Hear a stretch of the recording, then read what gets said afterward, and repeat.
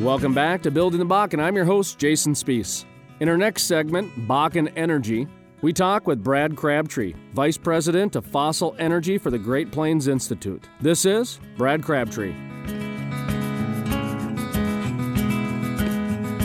This interview is brought to you by Montana Rig Mats, specializing in rig mats, camp mats, and custom fabrication. That's Montana Rig Mats. Give them a call at 1-855-444-MATS. That's 1-855-444-MATS. Or visit their website at www.mtrigmat.com. That's www.mtrigmat.com. Montana Rig Mats, made in Montana, shipped anywhere in the world. Where the nighttime lights earth and light on the horizon, under the soft red glow of the wintertime city clouds. I'm Brad Crabtree. I work for the Great Plains Institute. What is the Great Plains Institute? A little commercial time for you here. The Great Plains Institute is a nonprofit organization. We work in the Northern Plains and in the Midwest and nationally to promote good energy policy and energy technology and the whole spectrum. My job at the Great Plains Institute, I run our fossil energy programs, but we also work on renewables, wind and biomass, transmission infrastructure, energy efficiency, really the whole gamut. You work in the fossil fuels, so that is both oil and gas? That's correct, and I also work on carbon capture, where we use CO2 to produce more oil while storing the CO2, the carbon dioxide, in the ground at the same time, so you solve an environmental problem while creating an economic opportunity. So that's a big focus of what I do. Also work on power plants, coal and natural gas-fired generation to produce electricity and improving the environmental and economic performance of those facilities through public policy. Question for you, when it comes to natural gas, there's big investments happening in natural gas with some processing plants. Coal seems to be under fire as of late in terms of increased regulations, or at least that's the stigma out there. Whether it's true or not, I can't comment on it. I will only comment on the stigma part. What do you see happening between the relationship of natural gas and coal? Are they going to work together, or are they going to compete, do you think? Well, they're very much competing. They're two valuable energy commodities, and in the case of power generation, are both used for power generation. I would say the challenge with coal is twofold. Absolutely, there's growing regulation of coal and the environmental impacts of coal-based energy, and that's a factor.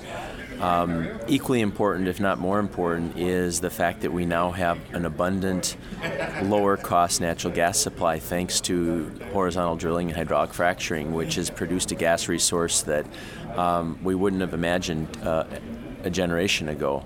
And if you have a conventional natural gas-fired power plant and a conventional coal-fired power plant, the environmental and carbon footprint of a natural gas-fired power plant and some of the other emissions are simply lower. Now, I think it's important, though, I actually have worked for many years on coal as an energy resource. I think coal can and should play an important part of our country's energy future. But in order for that to happen, we need to have a much more aggressive effort to advance new coal technologies that will manage the carbon dioxide emissions from coal and continue to make the progress we've seen, dramatic progress in reducing mercury emissions and sulfur dioxide and some of these other more traditional pollutants. But until we see that technology investment in coal, I think the future for coal is going to become more and more difficult. And one of the challenges now is with all this uncertainty, you've got natural gas that's affordable and available. You've got coal, which has these environmental risks. And so what's happening, industry is investing in natural gas. And so the future of the coal industry and all the great jobs in mining and operating power plants and everything else, those jobs depend on new technology. And one of the things I very much focus on in my work is the policy incentives, that tax credits and other things that would allow companies to invest in new coal technologies to improve that environmental performance. Are the tax credits getting to be economical? I was talking with a guy who's capturing liquid gas, and he's converting it into electricity. And when I asked him about, can you sell that back to the grid, he said you can, but it's just not economical right now. And I hear that with natural gas too, that it's just not economical to stop the flaring immediately, et cetera, et cetera. Just what do you make about the economy of scale versus some of these issues that they're having out in the Bakken? Well, economy of scale is important. What we've seen for decades in the energy industry is technologies are developed and they're tested out and shown to work. But being shown to work is one thing. Being commercially viable in the marketplace today, that's another level of challenge. And so one of the things that tax credits can do and other types of incentives is they can help make that shift from knowing a technology works to helping deploy it in the marketplace. And, we learn by doing. In industry, we're seeing this in the Bakken right now, every year we come to these conferences, we're seeing the dramatic improvement in hydraulic fracturing, drilling technologies, almost month by month. That's because they're drilling a lot of wells. So they're getting more and more experience, they're improving the technology, they're improving the processes. We need to have that with some of the technologies to manage natural gas, and we do that and we'll bring the costs down. But I think there's an important thing. You raised a very good question, but you overlooked something. There's a regulatory piece to this too. And I think we've made a mistake in North Dakota, and we basically assume that for oil companies to properly manage the natural gas, it has to pay for itself. But we're permitting, as a state, we allow oil companies, they get a permit to drill for oil, which they should. But managing the natural gas responsibly, that needs to be built into the cost of doing business and producing the oil. And there's plenty of income and profit on the oil side. If it costs a little extra to manage the gas properly, one of the things you'll hear, like you just said, is that, it actually costs more to capture that gas and say use it on site for electricity or some other purpose or connect it to pipes than the gas itself is worth. Well, that may be true, but we're choosing to produce the oil. And so I think we need to spend what's necessary to manage the gas properly, and I think we're seeing our regulators are moving in that direction. And that's a good thing. I think it should have happened sooner, but it's all to the positive that it's happening. What is the role of a regulator? And that was Brad Crabtree, Vice President of Fossil Energy for the Great Plains Institute. To listen to the entire interview or other features and segments on Bakken Energy, visit our website at buildingthebakken.com.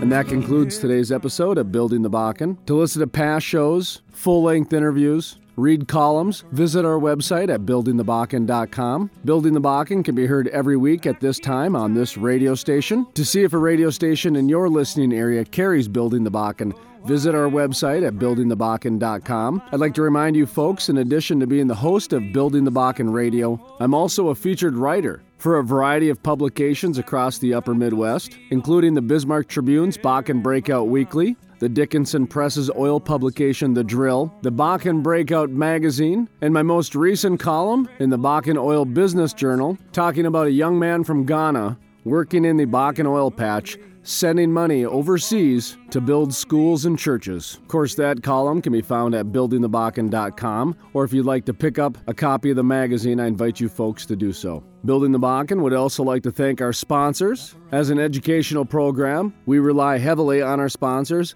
We'd like to thank MBI Energy Services, the Rocky Mountain Energy Summit, Montana Rig Mats, and BakkenLocator.com. For more information on our sponsors, visit our website at buildingthebakken.com. From our staff at Building the Bakken, we're asking you to make it a safe and sensational day. I'm your host, Jason Spees. Thank you for listening to Building the Bakken. Now there are days when I feel lost and separated, and every step I take falls on foreign ground, and I feel like going back to North Dakota and take a job and find a wife and finally settle down. But right now I'm addicted to the motion and the freedom that my selfish solitude provides.